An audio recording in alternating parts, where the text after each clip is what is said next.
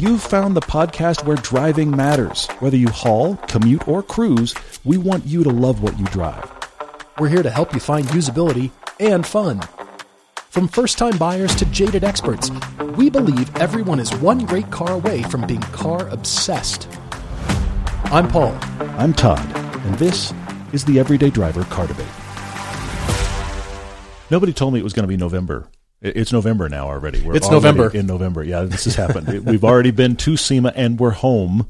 Can't believe it. Was nuts. We've had a live podcast. There's been a lot going on, and there's much more going on. We're now in the rush to the end of the year. We were just talking about the fact that we don't have TV starting the beginning of January, and we still have this big rush right here at the end of the year because we are finishing our North trip in edit. You'll be seeing that very soon. We have some other really cool pieces coming out, and we are about to take our South trip, which reminds me we're going to Austin. Yeah, we're going to Austin, and we are setting up a meetup on Friday, the 18th of November, 2022. And that will be at our friend Andrew's place. He is Color Cartel on Instagram, friend of the show. And so we will be there that evening to see anybody who's in the Texas area. If you're near or far, we'd love to see you. And you can find all the details on everydaydriver.com under the Adventures tab. So it's the very first one. It's a South meetup, and you can register right there. We'd love to see you if you're, like I said, if you're in the area. Yeah, keep in mind we are doing there's a graffiti tour part of it, which is really cool, which is actually before dinner. If you can only be there for dinner, come for just dinner. When you want to wash your car but you're short on time, Griot's has 2 new ideas for fast and easy washing in your garage or driveway without even having to rinse. Try the rinseless wash and wax kit or the waterless PFM spray-on car wash kit from Griot's Garage. They're both ideal if the weather has gotten colder outside, or you're an apartment dweller, or if you live in an area where hose and bucket washing is restricted or inconvenient. You can get a perfect wash indoors or out in a quarter of the time it takes to wash a car normally. These kits are a no-hassle way to keep your car looking really sharp. Remember, Griot's Garage products are 100% guaranteed, and all their liquid products are made right here in the USA. When you're ordering at griotsgarage.com, use the code eDriver for 15% off liquids and 10% off everything else on your order just for our audience. That's GRIOTS. Enjoy the finest quality car care products you can buy at griotsgarage.com. Welcome back to the podcast because it's Tuesday, and for this Tuesday we have many. We'll see how many we get through, but we haven't done car conclusions in a while, so boy, are we going to do car conclusions now. Let's jump right in. Craig writes to us. He wrote to us actually about 5 years ago that we didn't get to, but in that 5-year time span, he's had a lot of automotive fun, he writes, and he's landed on the perfect car. Okay. When he wrote to us, he was driving a clapped-out first-generation Prius. All right. And those, though they were a technological throwdown, they were not good day one new. I remember when I was working Except at for New the Line, drum brakes in the rear. That is not a technological throwdown. Well, true. They still have drums. Anyway, but I remember that when I was working at New Line, there was one of the executives there that bought a Prius. Like people now buy a Tesla. He was like, I want to be way out front. Cutting edge, early adopter. I remember driving it and being like, this is a brand new car. How much did you pay for this? But, the technology has trickled down now, and it makes sense. I get it. Well, Craig says that's okay because he had a motorcycle he loved for the weekends and getting his twisty road fix. He had been out of grad school for a few years, and he wanted a fun car again. He's had things like a 1982 Trans Am with a 350 swap and a manual, which was not your 1982 Trans Am. No, I did not. I had the, I had a right, 4-cylinder. Yours was an 82? Oh, I had an Iron Duke. It was all bad, yeah. With all of 90 horsepower. Woohoo! Well, he had a proclivity for underpowered things that handled well, like the Mazda Protege manual that he had before the Prius. And his car debate was a breakdown of the usual suspects. Okay. He had decided on a GTI, and he was still trying to talk himself into it because it fit his needs, but it didn't stir his emotions. But none of those usual suspects did, like the GTI or the WRX. And he's kind of bummed because here he was about to get the newest car he had ever bought, and it was going to be fun and manual and good on a back road, but he just wasn't in love. So then there's the curveball. He decided, you know what, since I don't want to get any of those, and you shouldn't, please, don't do what Craig was considering. Don't go buy your first new car, and you're like, oh, I guess that's good enough. Don't do that. You're spending a lot of money. It's a new car. It's a car that no one's had but you. Don't buy one that you're like, it's fine. I mean, you've got to be excited about it from the get-go. You might find out later you're not interested in it, but that's a different from conversation. The very beginning, you've got to have excitement. Absolutely. For it. So he decided to completely change things, and he went and bought a Jeep Wrangler. Which is exactly like everything else he's looked at. No, it's actually nothing like everything else. But he said cruising around with the doors off in the country, being part of the Jeep community. I'm sure you had the little Jeep Wave.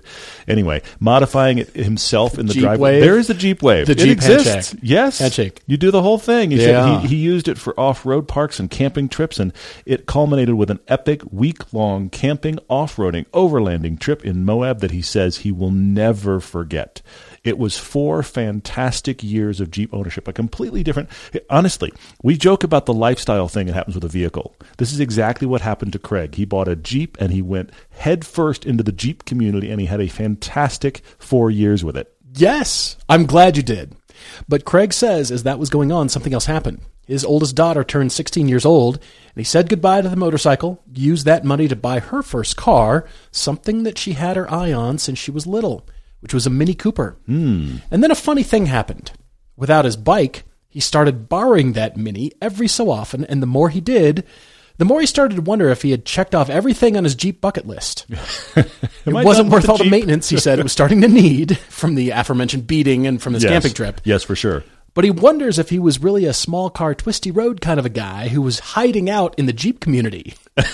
He was a stowaway.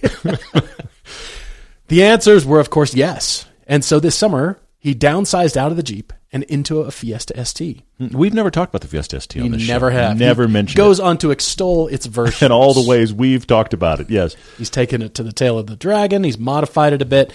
He's planning on starting autocross. And he says this email got long. They always do, man. But he appreciates our push. And Craig, I'm thrilled that you tried something and you still got enjoyment out of it. That Wrangler, you had great adventures in it. Yeah. But you realized you were hiding out in the Jeep community. That's really funny. So he's turned 40 and all of a sudden C4 Corvettes are looking cool. I love it. Okay, well, that's good. Tom Z is in Maryland. He writes to us from episode 666. He said he's very proud to have been on episode 666. Right. So anyway, that's awesome. There were people that asked us if we were going to do anything special. It was like record an episode. I couldn't think of what to do on that one that would have been appropriate. Here, I will say this: if 666 had been near Halloween, maybe that would have been a convergence. But otherwise, at that point, let's just move on. Yeah. Well, Tom had a car debate involving replacing his Honda Element, the current dog and outdoor sportsmobile, with something newer. He doesn't remember our suggestions, but his biggest constraint was his gigantic dog. And we cleverly suggested making a dog mock-up and fitting the dog mock-up in various cars. We did. We talked about just build yourself a model dog or just take the dog. We asked for pictures, but his process was slightly different. He did his drive homework on what he will drive based on what will fit his dog. Yeah, probably. He only drove those options. His strategy was always to ask if his dog would fit and then concentrating on driving those cars himself first. If he really liked it, then getting the approval of bringing the actual dog. Final sign-off. The dog has a say, which, as a dog owner, I get it. I do understand, yes. He considered many cars, like the Mazda CX-50, the RAV4 Hybrid, and the brand-new Honda CR-V. He also considered the Buick Regal Tour X. That's popped up on a couple of podcasts. Yeah, it has. That car lingers with our audience, which I love, yeah. He says he's going to get it if the Element suffers a case of sudden death. Okay. He has not driven those 3, but he did get a chance to drive a few cars. The Maverick, the Cayenne E-Hybrid, and a Wrangler. Yes.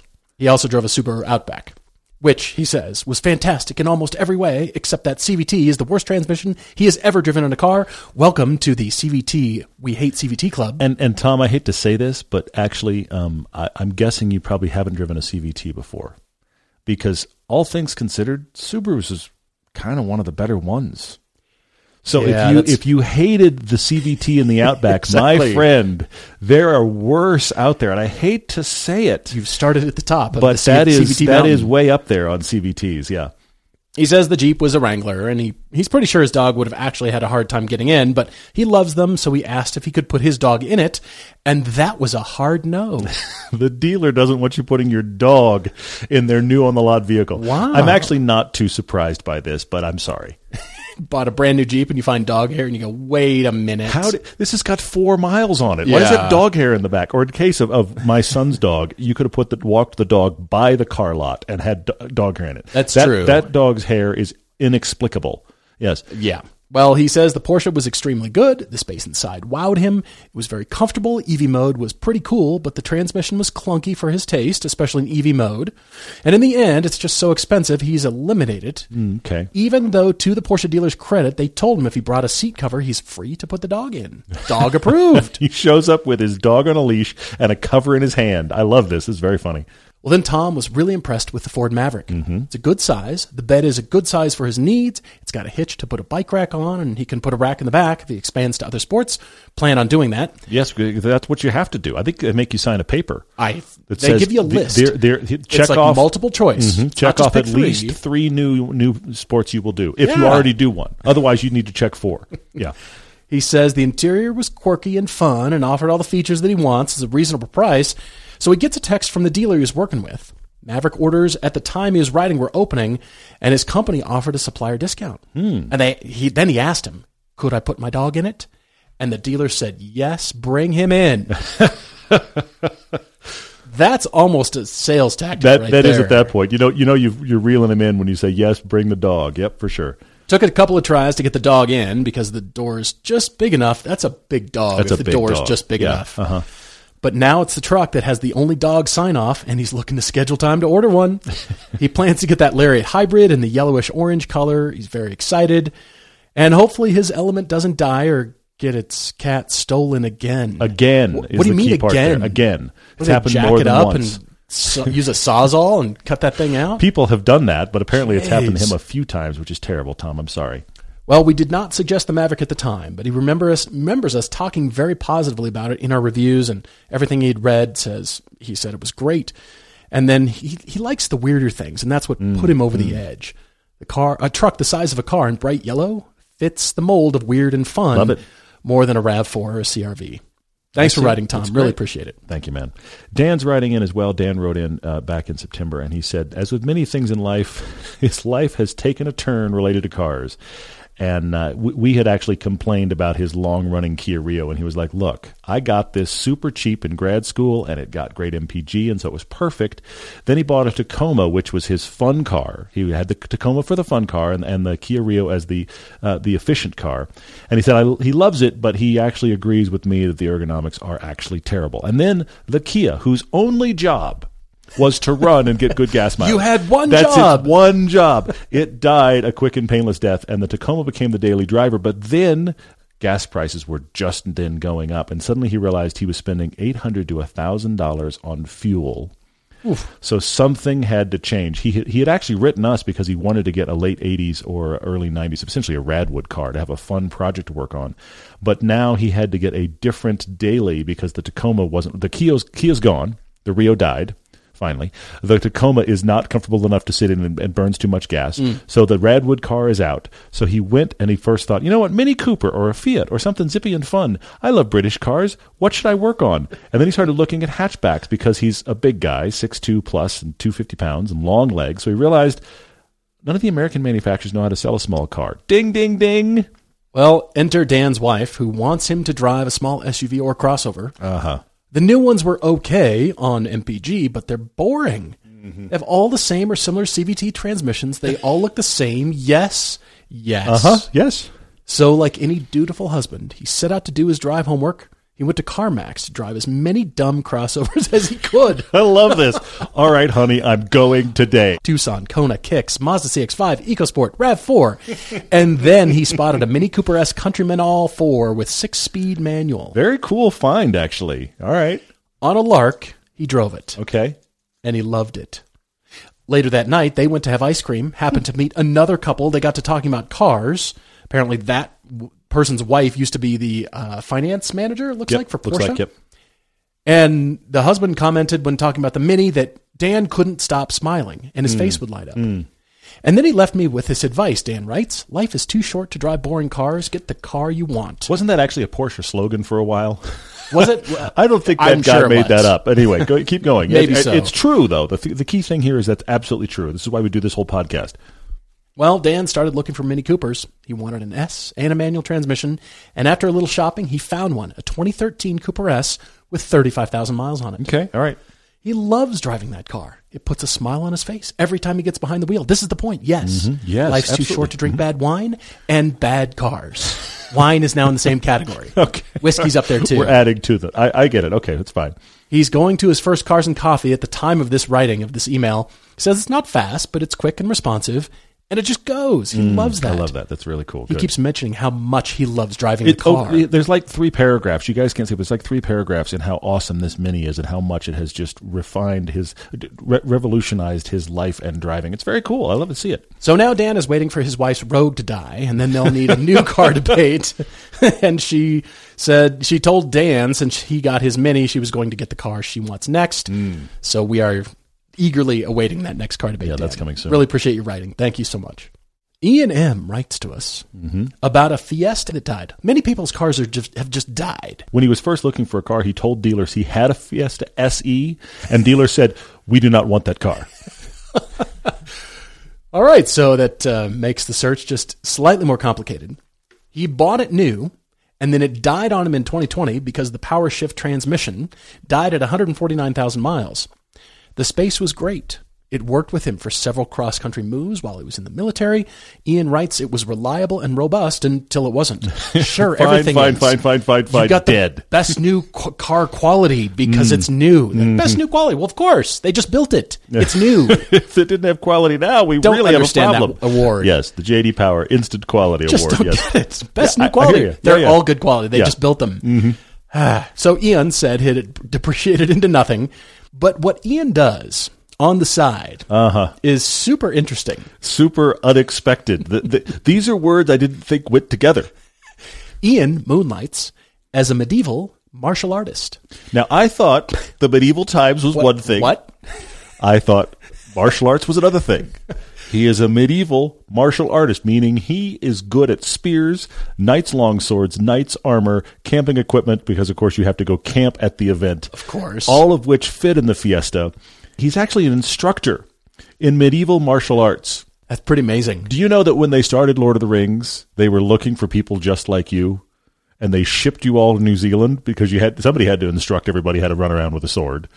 You might be able. True. You That's know, a good point. Amazon's still doing Rings of Power. Maybe you can get down there and be one of their swordsmen. Because, but I have literally never seen the word Quick, medieval call Amazon put with the word martial artist before. But yet, I get what you're saying. I just hadn't seen those words together before. Well, based on the success of those films, are there any other studios doing what you talked about? You know, they'll buy a script, like the Mars thing with Val Kilmer. After a while, there were 2 Mars movies. And competing, but you know what I mean? Nobody's trying to compete with Lord of the Rings. Nobody's trying to do that. But swords and medieval martial art kinds of films, because they do well, apparently. So do you know of any studios? Swords and sandals pictures are not that common, but they happen every now and Swords then. and That's how they're sandals. referred to, swords and sandals. I've never heard that. That's the terminology. There you go. Well, Ian says he got a 2020 Subaru Forester in 2020 at the start of COVID. Right as that model year was about to change, he got 0% APR with 0 down. He says financing a whole car is still expensive, but it was crucial at the time because his Minister of Finance thought moving to an SUV was a good idea after the Fiesta SE died, even though all the gear fit in that equipment. Yeah. They both thought it would be the right thing, moving to a small SUV. Yeah. And they had just had house damage and a wedding. But he realized that he missed the cornering of the Fiesta. And he had the SE, just Fiesta. What does it sound like when you corner hard in the Fiesta with all your swords and spears? What's that clattering sound like? Do you get injured when the broadsword flies across the cabin? Strap that stuff down Do you is have all I'm saying. cases for these? How does that all work? Send photos. Don't worry about that. That noise is just the chainmail in the trunk. That's I got fine. nicked in the jugular because I was corning too hard. I'm really sleepy. Well, Ian says you couldn't do it. I thought I was going to get through that. Couldn't do it. The visual struck me and then I was gone. All right. So sleepy. Ian was frustrated with the length of the Subaru. He was also frustrated with the acceleration, CVT, and the transmission, CVT. And he was deeply bored, which is dangerous on long commutes. If you look over and there's somebody commuting in a Subaru and they're sharpening one of their long knives, they're bored, so they're just Wow. they're sorting their long swords while they commute. it's a different level than checking Facebook on your iPhone. Yeah, it is. And also, don't berate that guy. Leave him alone. Do not cut him off. Well, Ian Ian had heard you talk about the 1M, Todd. He looked it up and he loved it, but not the price. Yeah. Well, none of us do.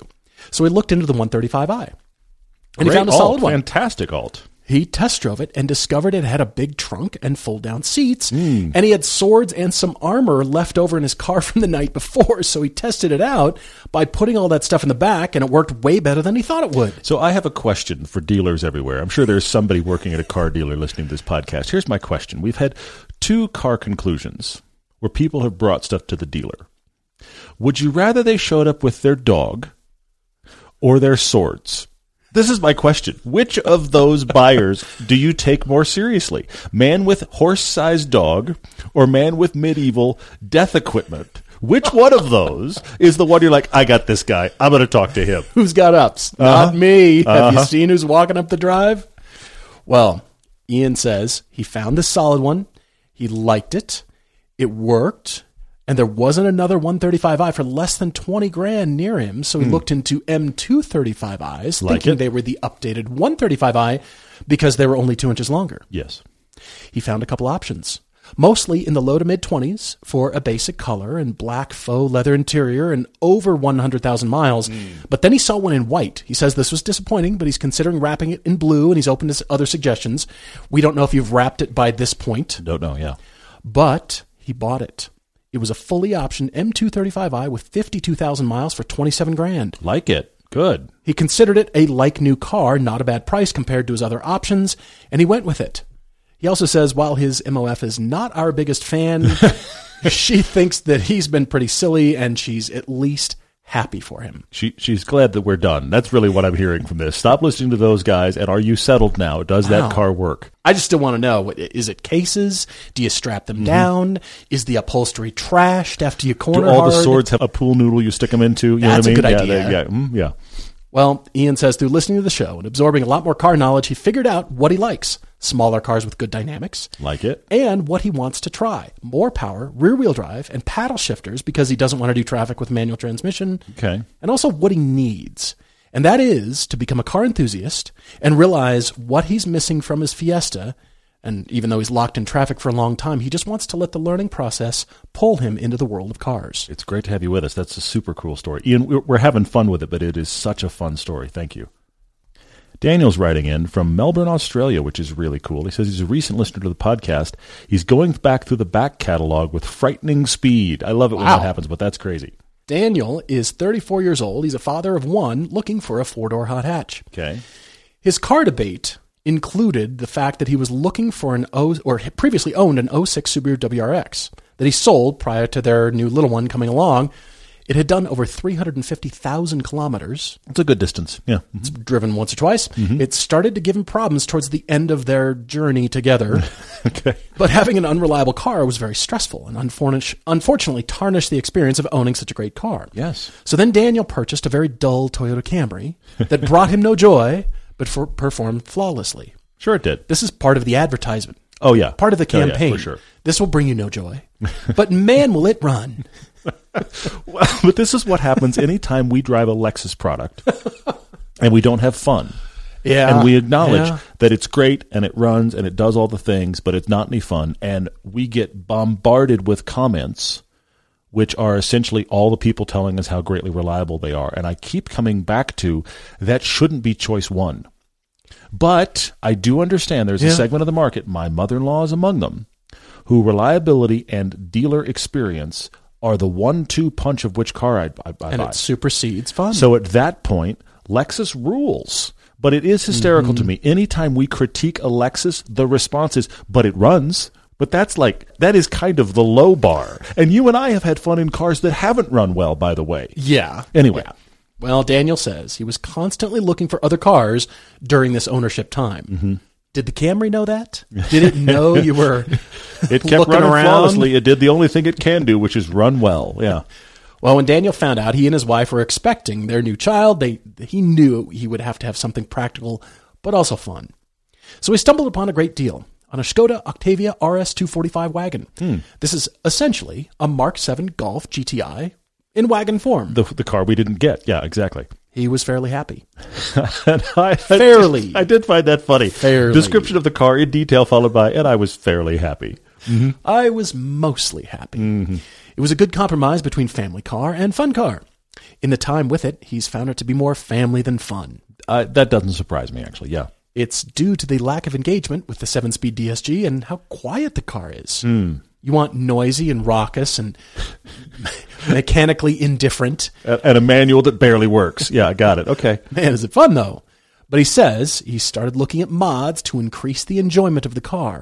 Could that be it, Daniel? Have you hit on it? People mod to find fun. That's Absolutely. a new category. You're not modding for track use or a particular driving event. You're just modding to find the fun. But this is, now we're back to other things. This is every review we ever do on a GTI or a Golf R. Yeah. We do it on and he's talking about a Volkswagen product here. We say on one of those cars how great they are and all the things they do, but they're not as fun as the competition in almost any comparison we've ever done. It's an incredible car that's not as fun as the competition. And now, that's not a reliability thing. It's a different group than the Lexus folks. They show up Right. and say, well, here's the tune you have to put on it to make it fun. Well, Daniel says, good news, everyone. His wife now loves the Skoda and wants to keep it, which leaves Daniel looking for a new car. Perfect. There it is. So here's his conclusion. He did his car homework and drove a Focus RS on some interesting roads. That's different. Yes, good for you. Wow, it felt great, he says. He was really impressed by how it felt through the corners. Clearly a car, he says, that exceeded his modest driving skills, but unfortunately he was left unimpressed with the interior and how similar it was to the base Ford Focus rental cars. It's not that he's similar. driven. It's the same. Yeah, it's not close. I'm sorry. It's just the same. Exact. Yeah. The seats are better. That's really where it stopped. Yeah. Uh-huh. But aside from those seats, he says nothing about the inside excited him. The WRX was okay, certainly more capable than his WRX, but Prior one, yeah. didn't really love it. Then he came across a manual M135i in Estoril Blue. Okay. For him, this was a unicorn. 4 doors, manual, and rear-wheel drive. So this is the hatch we didn't get. Yeah. The M135i, Yeah. the little shoe hatch The we one I didn't always get. notice in Europe. I know, absolutely. Yeah, and you never see them in blue. Amazingly, apparently it can fit a rear-facing baby seat. And despite having traveled further than he would have liked, 60,000 kilometers, and having the N55 engine instead of the new B58 engine, Sure. it was presented in immaculate condition. He loves rear-wheel drive and looks for ways to increase his length of commute. He never thought he'd say that. That's how you did it. No, you did it right. That's wonderful. I love it, Daniel. So far, good news, everyone. Everything has been going well. He got the local BMW specialist workshop to carry out preventative maintenance. This included a charge pipe, which is known to fail. But now he's convinced himself he won't do any mods until he finds himself dreaming of ways to improve the car. And if funds allowed, he would have a mechanical LSD installed immediately. But is this silly, he asks? Should he just wait and enjoy the car for what it is? Enjoy the car for what it is. The thing you should never do is look up the standard mods for your car the minute you get your car. Don't, because I guarantee somebody Right. has a standardized list right now. Of course. And somebody has titled it Stage 1, Stage 2, even Of though course they they have. completely made up that group. That's how it happened. But, just drive the car for a bit and find out what you like and don't like about it, and then go, you know what I need? Because my question for you is, do you need a mechanical limited slip differential? Do you? I mean, are you going to do drifts? Are you noticing? Are you driving it and going, you know what this needs? Because I kind of doubt it. You said that you were driving the Focus RS and realizing that the car was more capable than you. I kind of think you've read that you need a mechanical limited slip differential and you don't need one. But I who would knows? suggest driving a car equipped with that mechanical Oh, yeah, that's LSD good. if you can That's find. good. Yeah, yeah. Because now, surely you're connected to the group. You probably have met other owners or know people that can find you. Hey, that's you know good. what? I'd That's love good. to. Oh, you've got those mods. You know what? Before I do anything to my Yeah, car, that's good. Could I drive your car and just? I just want to get a sense of what I might be spending my money on or throwing my money away on. True, yes. I think that's the first step. You need to drive something that already has that equipped. And then you can say, you know what? I'm not noticing a whole lot of difference. This is not going to affect my daily. So why would I spend the money on? Or, you know what? This is revelatory. This is what I'm missing. That way it prevents you, again, from spending the money first. If you have your own car conclusion, write to us, everydaydrivertv@gmail.com. Your car's dashboard is on the front line in the battle against the sun, and it can really deteriorate over time due to UV damage. A custom Covercraft dash mat protects your dash and keeps it looking new, as well as complementing your interior. These dash mats are available in a wide variety of fabric styles and colors. You can even customize with embroidery or logo. You could put an Everyday Driver logo on it if you wanted. You can make it completely unique to you and your car. Can we get an 86 with the Everyday Driver logo in the corner, maybe intertwined? You got to work on that, Paul. When you're shopping at covercraft.com, just remember, use the code EverydayTwenty2 to get a 10% discount, and it ships for free. Follow the link from our sponsors page at everydaydriver.com or navigate directly to covercraft.com for high-quality covers, sunscreens, and dash mats to keep your car protected and looking its best. The next debate is a bit of a conclusion as well. Mm-hmm. Cliff R. writes to us from Central Texas, first asking us, what is the best automatic driver's car? Cliff, you're in Central Texas. Are we seeing you at the Austin meetup? It's a great point. It up. You're in Central Texas. You're in Syntex. Is that really? South of the Metroplex? Are you serious? I am quoting things that can be found on businesses throughout the area. So yes. By the way, I still have not been to Buc-ee's. We're going to solve that on our South trip. I might get lost in the cowboy hat section. We are going to go to Buc-ee's just to say we did. I hear there's food. There's meat being carved. People road trip to Buc-ee's. There's the entire, pork rind Be careful. aisle. There's like 5 rows of those, apparently. Be careful. I'm just saying, we are going to road trip anyway, but we're going to make sure we stop at a Buc-ee's, because why wouldn't you? There are people legitimately that road trip to Buc-ee's because there's not one near them. Oh, yeah, it happens. Okay, well, that's on the list then. Well, Cliff says that he's enjoyed listening to the podcast. Cliff, really appreciate listening and watching. He and his wife are in their mid-30s. They're professionals in Centex who have frugal cars. Did I do it right? Well done. You just sold it. Well done. I like that. That's good. Well, he's had the car disease since he was in his teens, and he learned to drive in a V10 Ford Excursion. That's the small one. His high school car was a gold 4-cylinder Accord, which was super boring, but probably the right car at the time. His graduation present was half a $5,000 Kia Spectra. Good job, attaboy. You're sharing this with someone else. Here we go. Half of it. Here you go. He says it was awful, but it taught him how to drive a manual. He sold that and gives us a list of, well, you're right, unremarkable cars, even though we have recommended Mazda 3s as a great way to get into something mildly fun without spending too much money. Well, but what's funny is he ended up getting a lot. He had boring cars and wound up in a Mazda 3 hatchback that he had for 10 years, and it was such a popular car that everybody else in his family went out and bought the same generation Mazda 3. A hatch, a sedan, another hatch. They all were like, that's a really good car. The power of suggestion. Uh-huh. It's like when you order drinks at a restaurant. You say something. Usually for me, it's an Arnold Palmer. I love Arnie Palmers. I know you and do. then somebody goes, you know what? That does sound pretty refreshing. It's never me, but somebody else at the table does. Yes. The power of suggestion. Yep. So that's what happened. He also spent a decent amount of time driving his wife's 1.8-liter Nissan Sentra. Which he did not like. Yes. When his Mazda 3's transmission died, he traded it for a 2017 Honda Civic Sport with the CVT, which was not that bad. I think you're convincing only yourself. Well, he's just he's saying not that bad. I mean, here's the thing. Compared to what? He came out of a 1.8-liter Nissan Sentra. Okay, fine. It's all relative. It is officially relative. Then they entered the CUV Life when their other Mazda 3 transmission died. See how many they had? They had a lot. There's multiple. Yeah, it's happened a lot. And they traded up for a Honda CR-V. But then entered the pandemic. They both worked from home, and he really wanted a fun car to track and learn to wrench on. Okay. They decided it was a good time to buy a project track car and began looking. His drive homework started with a 370Z. Okay, good. Then moved to a GT86. He's always been a JDM guy, so he's pretty set on something similar.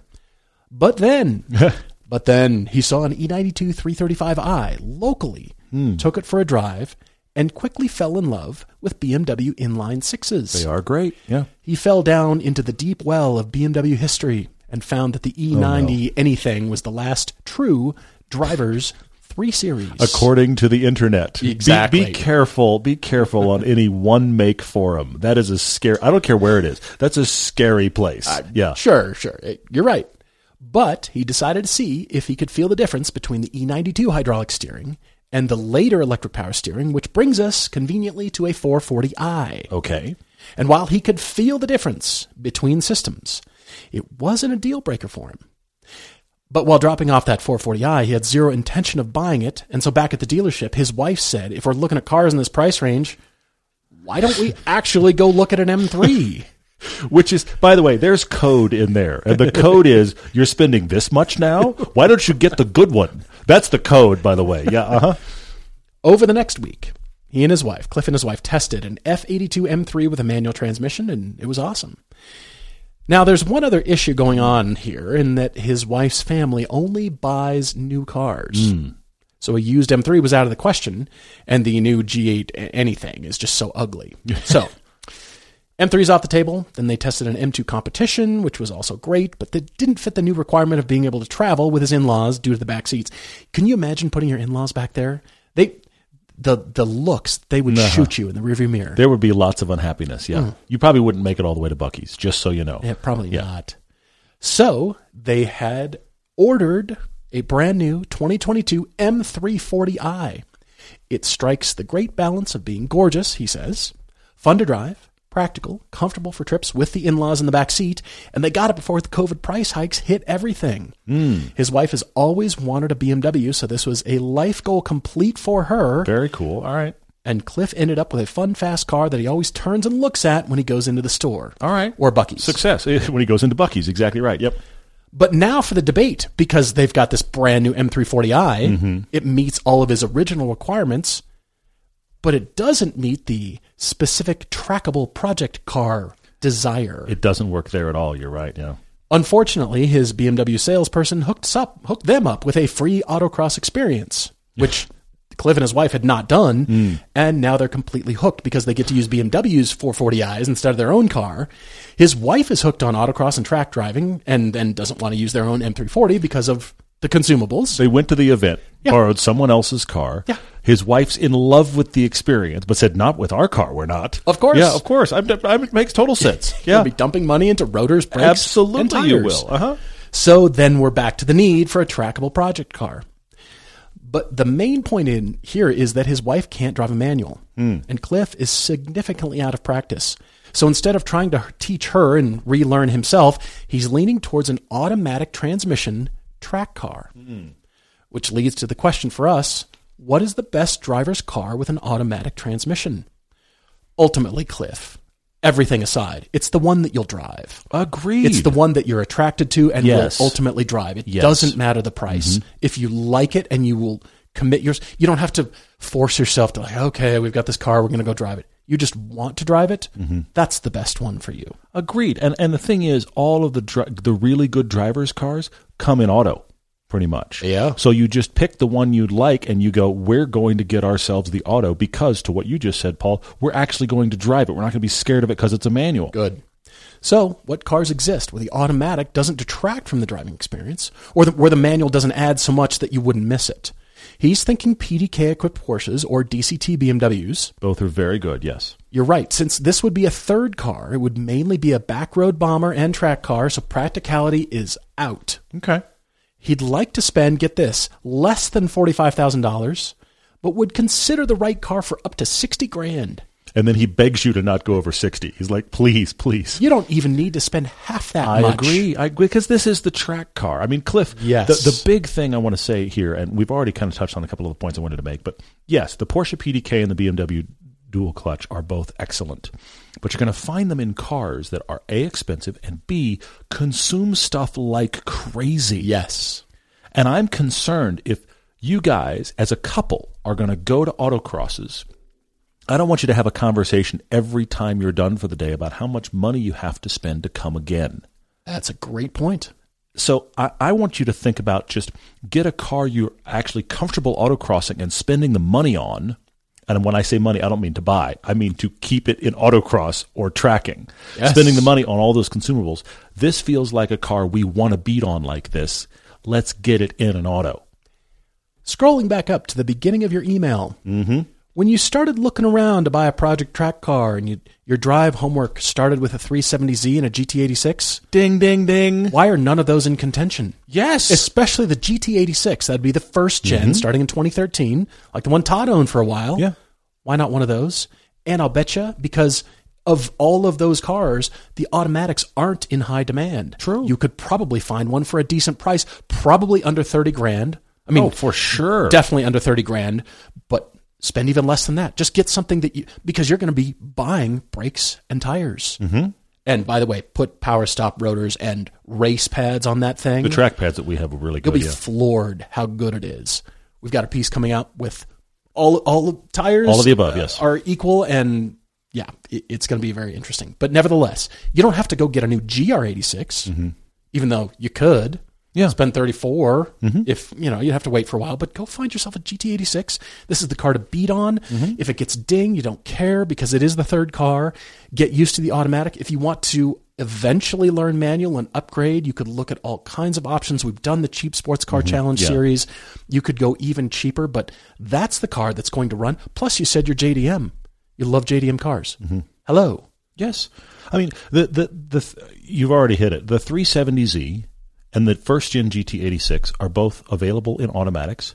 And would I prefer both those cars in a manual? Yes, I would. But are either the automatics terrible? No. Now, they're not dual clutches. They're normal automatics with paddles behind. And so if you're really stressing about how fast is this snap-off shifts, that's not what we're buying. Right. Because you're going to buy a car that you can just drive. Yeah. And so I think the 370Z is great. The GT86 is wonderful. I'm also going to throw out two other options.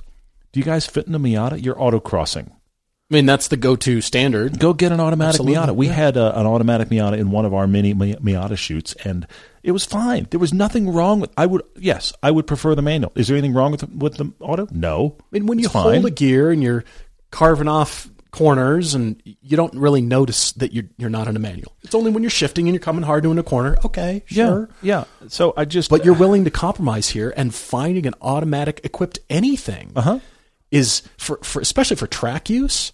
That's the sweet spot again, because you have a long build, lots of bills coming at you for all the tires and brakes you're going to chew through.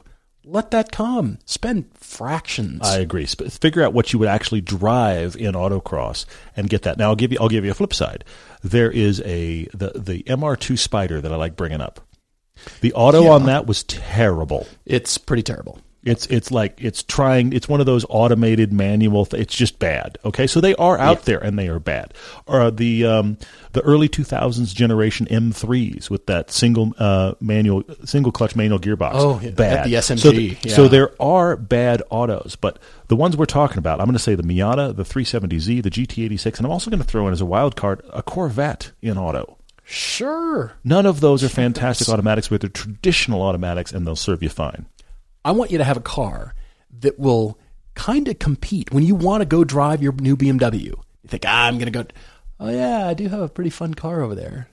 Wonder about, what if I left the BMW at home today? Yeah. What if it sat and I went and drove the jalopy and had a great time? What if you bought the Miata, so now you have a convertible? You've done it right. And then you have a perfect day. Yeah. And it's not just out for autocross, it's just out for the day. It's pretty good. Lots of good questions. Thank you guys, as always. We always ask for questions on Mondays and Thursdays for the podcasts coming out on Tuesdays and Fridays. Thank you guys for always responding to the social media, all the social media places where we ask for those questions. If you have a car debate, please send that to the email. That is everydaydrivertv@gmail.com. We appreciate that. Also, if you haven't rated and reviewed this podcast, we're so thankful for the ratings and reviews that we have. But the fact that we have all of those and we keep getting new ones, that's what keeps us in the top 10 and sometimes the top 5 of automotive podcasts, is because of you guys rating and reviewing. We really appreciate it. Let's jump to Instagram. Lord Vader asks if I'll be updating my cleaning collection with all the new stuff Griot's has coming out. Yes, I hope so very soon. By the way, they have come out with ceramic all-in-one wax and ceramic tire shine. Brand new, introduced at SEMA. Yeah. They have a full line of ceramic products now. I can't wait to use all this stuff. Paul got really, really distracted at the Griot's booth at SEMA. He was awesome. like, wait, you have this now too? They had a bunch of new stuff that came out. The ceramic all-in-one wax is actually really cool. We just saw that demonstrated. And I am the guy. Ceramic is not necessarily the thing that I'm all excited about. I just like the words all-in-one. That just excites me because that means I am washing my car for less time and it still looks awesome. Yeah, for sure. Ben Cohen is writing in on Facebook, and he's saying that he just re-listened to a 2020 podcast where our Phaeton and Maserati were given away. Oh, yeah. And the Z4 and the SLK were introduced. He asked if we knew where those cars were and how they're doing. Not really. They've gone on to owners just after the owners that got them. Follow the salt trail around the country. You're right. The Phaeton is out there somewhere still leaking salt. He said he's pretty sure your 928's going nowhere. It's going nowhere. That makes sense. Yeah. He's asking if my Z will be going at some point. Ben, yes. Next year at some point I will probably sell the Z. How I do it is still TBD.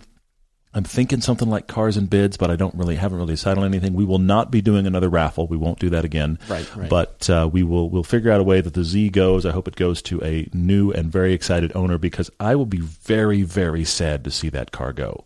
But it's just one of those. It's a season of my life to have that car. Sure. We're going to get the money back out of it. We'll see how that goes.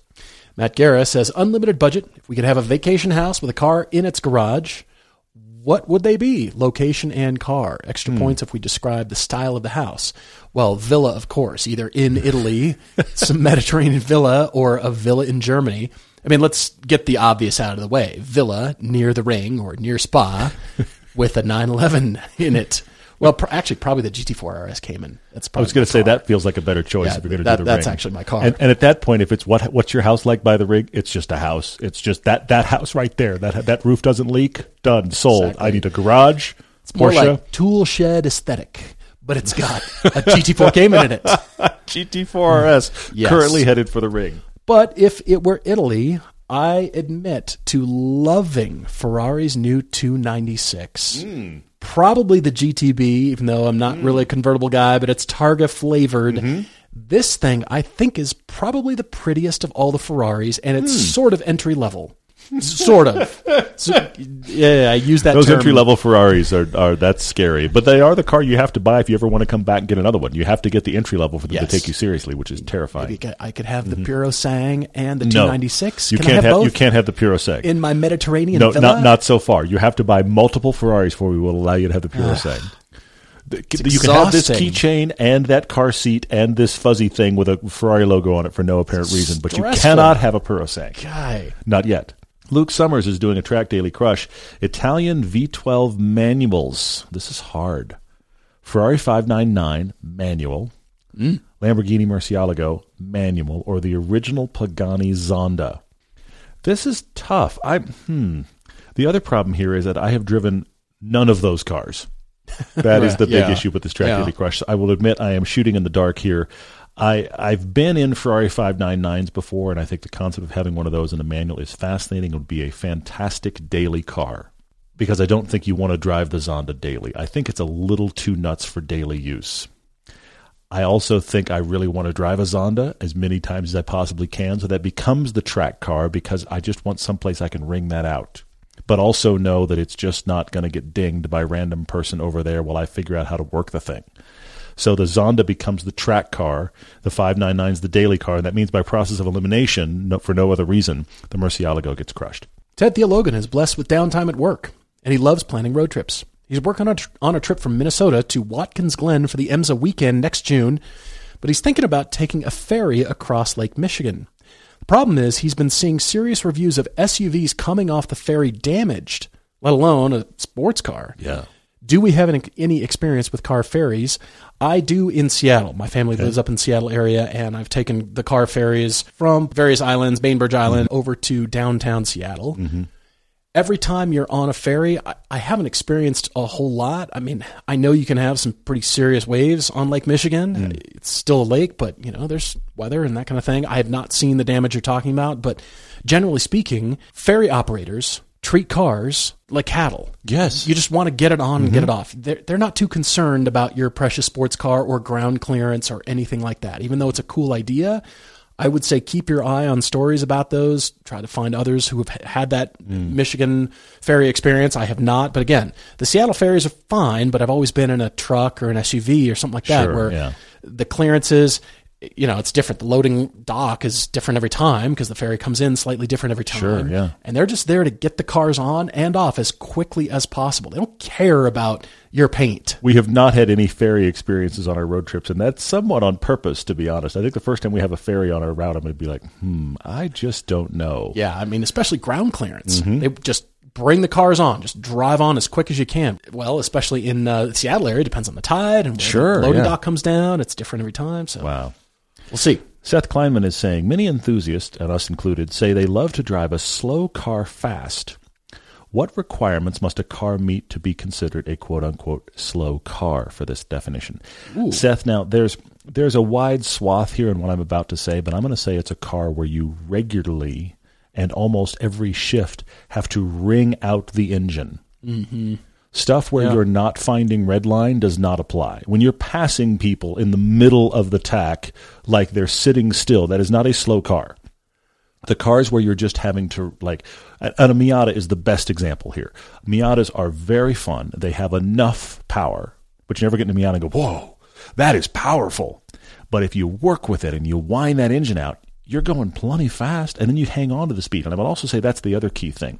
Slow car fast is very often a car that reaches a speed you don't have to brake much. Mm-hmm. If you drive some supercar with 700 horsepower, you get to the end of the long straight and you need lots of brakes because you're going unbelievably fast. The slow car couldn't get that fast. You can brush the brakes. It's not a big deal. You can get through the corner. I will add to that and say any car that you have to drive with an anticipatory style. Oh, sure. I want to get around that guy, so I know I'm small and light, and I can carry more speed through the corner, so I'm going to back off and then do a run-up, and as soon as we merge, then I can slingshot around. Or I know the braking distance is a lot sooner, so I need to leave more braking distance. Modern 911s, modern AMG cars, the very powerful cars, you don't have to drive in an anticipatory way. You just decide. If something happens, good or bad, I just got to bury the brakes and the car will stop because it's got so much braking power. Or I need to get around that guy and I'm going uphill and I've got traffic. But wait a minute, I've got 700 horsepower. Goodbye. You know what I mean? Yeah, for sure. So a car like that where you have to constantly think about and judge your distances. That's really good, yeah. Thomas G22 on Instagram says, is there ever such thing as too much tire for a car? In general, Thomas, yes. You can over-tire your car to the fact that it becomes numb, the steering becomes too big, it's got so much grip it ceases to be fun. All of these things are possible, but he's specifically asking about winter tires. For his Corolla or Yaris, can you over-tire it? Yes. Thomas, unless, if you're buying winter tires, you're suggesting to me that you are actually going to drive that in all conditions, and many of the conditions are going to be nasty. Which means you don't need to drive aggressively. You need to get there safely. True. If this is the kind of tires you're talking about, I feel like, and I say this as a guy that I love to drive the rear-wheel drive stuff in the snow. We've got the Hakkapelitas back on the GR86. It's phenomenal. Yeah. But those are not performance tires. They're fantastic winter tires. Yeah. But instantly, I can tell that the ride is different. I can tell that the handling is different. I can tell that it's not as sharp as it was. Yeah. But that's okay. It's currently snowing. Right. So get a really good winter tire. Don't worry about, I got to get the super high performance, massively expensive. We joked about this at SEMA. I had my Subaru. Now, let me stop real quick. That is a Saab 92X, which is a WRX in a Saab suit. It is not me mispronouncing the word Subaru. It is a Saab-Aru. Okay? I had a Subaru, and when I bought it here locally in Utah, and the guy that I bought it from had just put winter tires on it, and they were triangle tires. That wasn't the shape, that was the brand. I had never heard of them. I looked them up. It is a Chinese tire brand, because of course it is, named Triangle, and they were pretty much the cheapest winter tires he could have put on the car because he was getting ready to sell it. It's like the bad carpet you put in your house to sell the house, right? Yeah. He had put bad winter tires on it. And I did my whole first season in those tires, and they were fine. They weren't performance, but they were fine for major snow. Andrew Owen asks if it's worth owning a base or lesser model versus the performance-oriented model. Gives examples like the 330i or Julia 2.0 or the G70 2.0 or a Mustang EcoBoost, things like that. Is it better to possibly spend more on a higher mileage example, or can these base spec cars offer decent performance for the savings? Are these base and lower trim models arguably better or as good as their higher trim brethren? Well, they're not as good, otherwise those higher trim levels wouldn't exist. Sure, yeah. However, I'll give you an example. Cayman, a base Cayman, happy. Cayman T's are based on a base Cayman. They want to just kind of lighten up. Same thing with a 911. That new 911T is just kind of a base 911 lightened up slightly. So yes, those base models exist to keep the price down, but to still be able to experience the goodness of the platform, of that car in general. The Alpha 2.0, still a lot of fun. Doesn't have the hair on fire engine that the Quadrifoglio does. True, absolutely, but still great. It's still fun to drive. So it very much depends on the car, but a good platform that they know they're going to bring out the high performance models. It's usually the European cars. Yeah, those cars have amazing power. The suspension is different, a lot of features and amenities, but sometimes you can find still a lot of driving enthusiasm and pleasure in those lower base models. We sure appreciate all your questions, social media, and all your car debates, topic Tuesdays, and car conclusions like today's podcast. Write to us, drop us a line. You're thinking about something. We love hearing from you guys, and we're looking forward to next time. As always, cheers, everyone.